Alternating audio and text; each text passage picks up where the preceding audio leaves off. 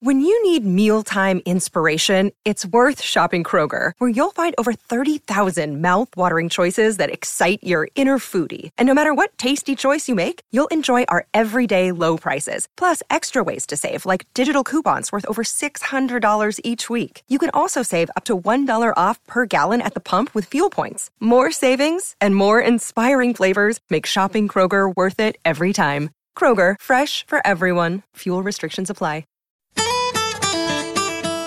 Sharing ideas about money. This is Share Radio.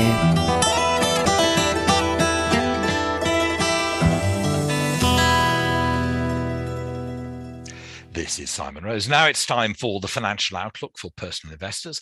I'm joined by Victoria Scholar, Head of Investment at Interactive Investor, and we're recording this just after the Russians have invaded Ukraine, and clearly markets have been reacting. I know this, could change by tomorrow or the day after, or certainly a week's time. But what was the initial reaction in the markets, Victoria? Hey, Simon. Yeah, well, it was interesting because there was a lot of talk in previous days about how the market reaction had been pretty muted. But now that we've actually seen the invasion happen, we've seen sharp losses take place across global markets. It looks as though Europe's shaping up for the worst single session since the start of the pandemic, when we had that COVID crash, and the DAX in Germany is down by almost 5%, along with Italian and French markets down by a similar amount, and US stocks sharply lower as well. So this is really very much a truly global market sell-off. We saw Asian equities sharply in the red as well, losses getting as far as Australia and Hong Kong. But unsurprisingly, the most pain has been felt by Russian markets. We saw the Russian stock market, the MOEX, down by nearly 50% at one stage earlier. The central bank had to step in to stop investors from selling or ban short selling. And we're also seeing the Russian ruble hit a record low against the US dollar.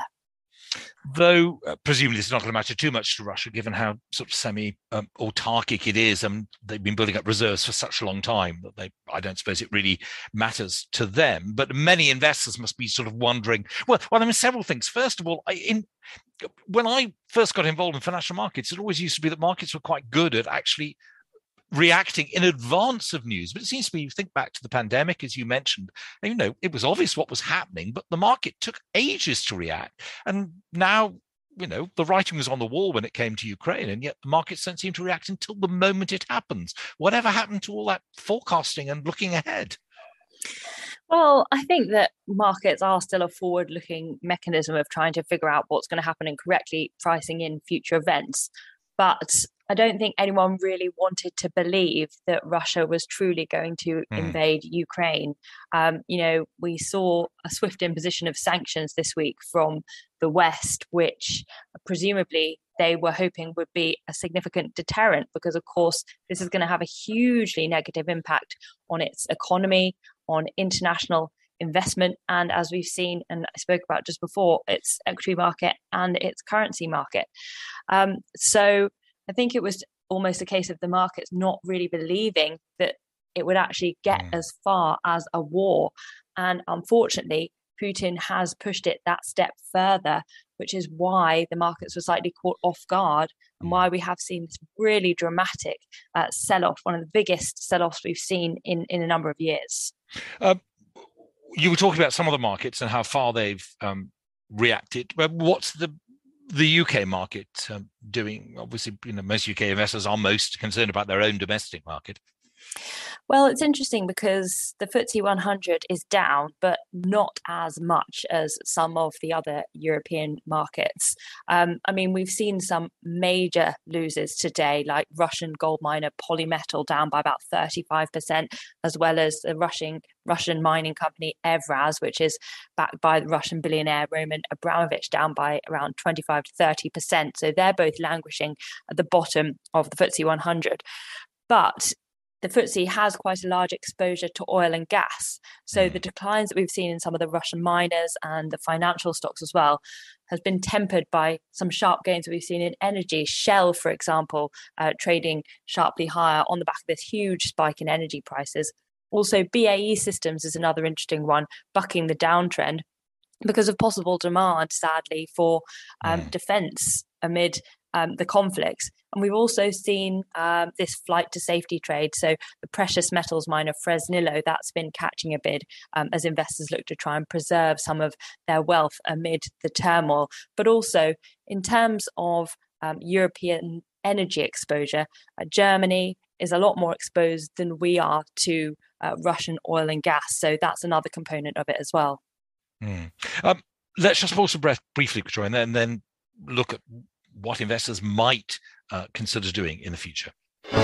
Sharing ideas about money. This is Share Radio.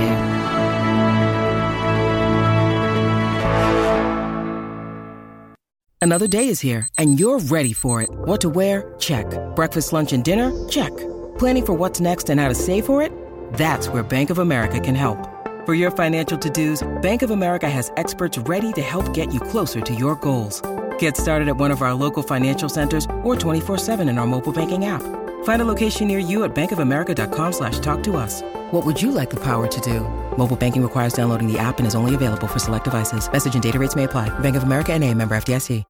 This is Simon Rose. You're listening to Financial Outlook for Personal Investors on Share Radio. I'm in conversation with Victoria Scholar of Interactive Investor. So, Victoria, obviously it might be a little late now for investors to think about what they should do, but it must be the thought in everybody's mind is, do you reposition your portfolio? Do you just sit it out? Is there any advice one can even give, given that most of it didn't even think it was going to happen?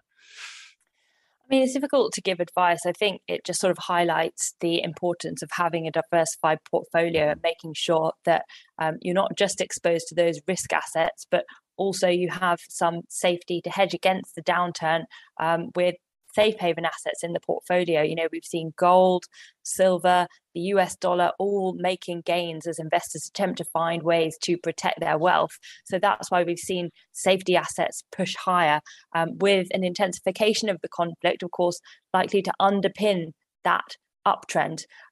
Also, it hasn't been all moves to the downside. Certainly, it has been a very volatile day. But if we think about the energy price complex, for example, US natural gas futures surging by about 40% today alone after a double-digit gain yesterday. Brent crude, the global benchmark for oil, up more than 8%, hitting fresh highs not seen since 2014. It's pushed into triple digits, moving above $104 a barrel. Real eye-watering numbers there. Amid concerns about what Russia's invasion of Ukraine could mean for energy supplies.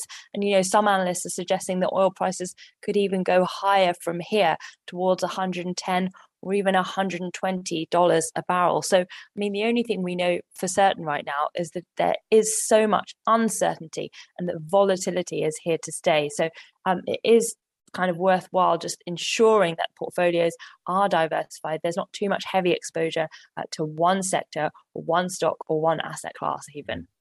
You mentioned earlier the market reaction, slightly belated reaction to the advent of COVID-19. Do you think there might be a parallel here? And the extraordinary thing was the market really took a massive nosedive. But if you look back at what happened, then it realized that perhaps the drop was far too great. And of course, people who bought at the bottom, if they were any, I've never actually met anybody who managed to call the turn exactly. But if you did buy the bottom, of course, you'd be sitting pretty afterwards. But can we even tell where the bottom is going to be this time? I think there are certainly parallels in terms of the size of the declines that we're seeing. This is the biggest move lower essentially since the beginning of COVID. And like you say, one of the interesting dynamics that we saw after that COVID-driven sell-off was the rapid pace of recovery, particularly in the US. I think the S&P had recovered most of its gains by August when the sell-off was somewhere around March. The FTSE 100, however, was a lot slower to react, and it's only just kind of got back up to those pre-COVID levels this year. It's very difficult to say. Geopolitical tensions extremely hard to predict, not least price into the market. Trying to kind of figure out what that risk premium is very, very challenging, particularly when it comes to trying to calculate the actions of a leader who is notably unpredictable. So in terms of calling a bottom, it's really difficult to say. It really depends on the escalation. Some are saying this could be a world war, for example, and God forbid it's not, but that obviously is going to create a lot more downside.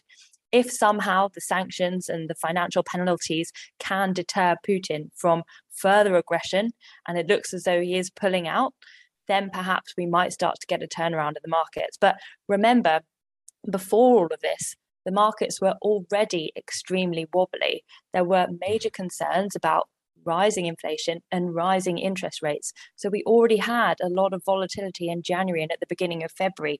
This is yet another major pressure that's adding to the cocktail of uncertainty for markets ahead. You know, after that COVID-driven sell-off in 2020, a lot of markets enjoyed indiscriminate gains for 18 months or more.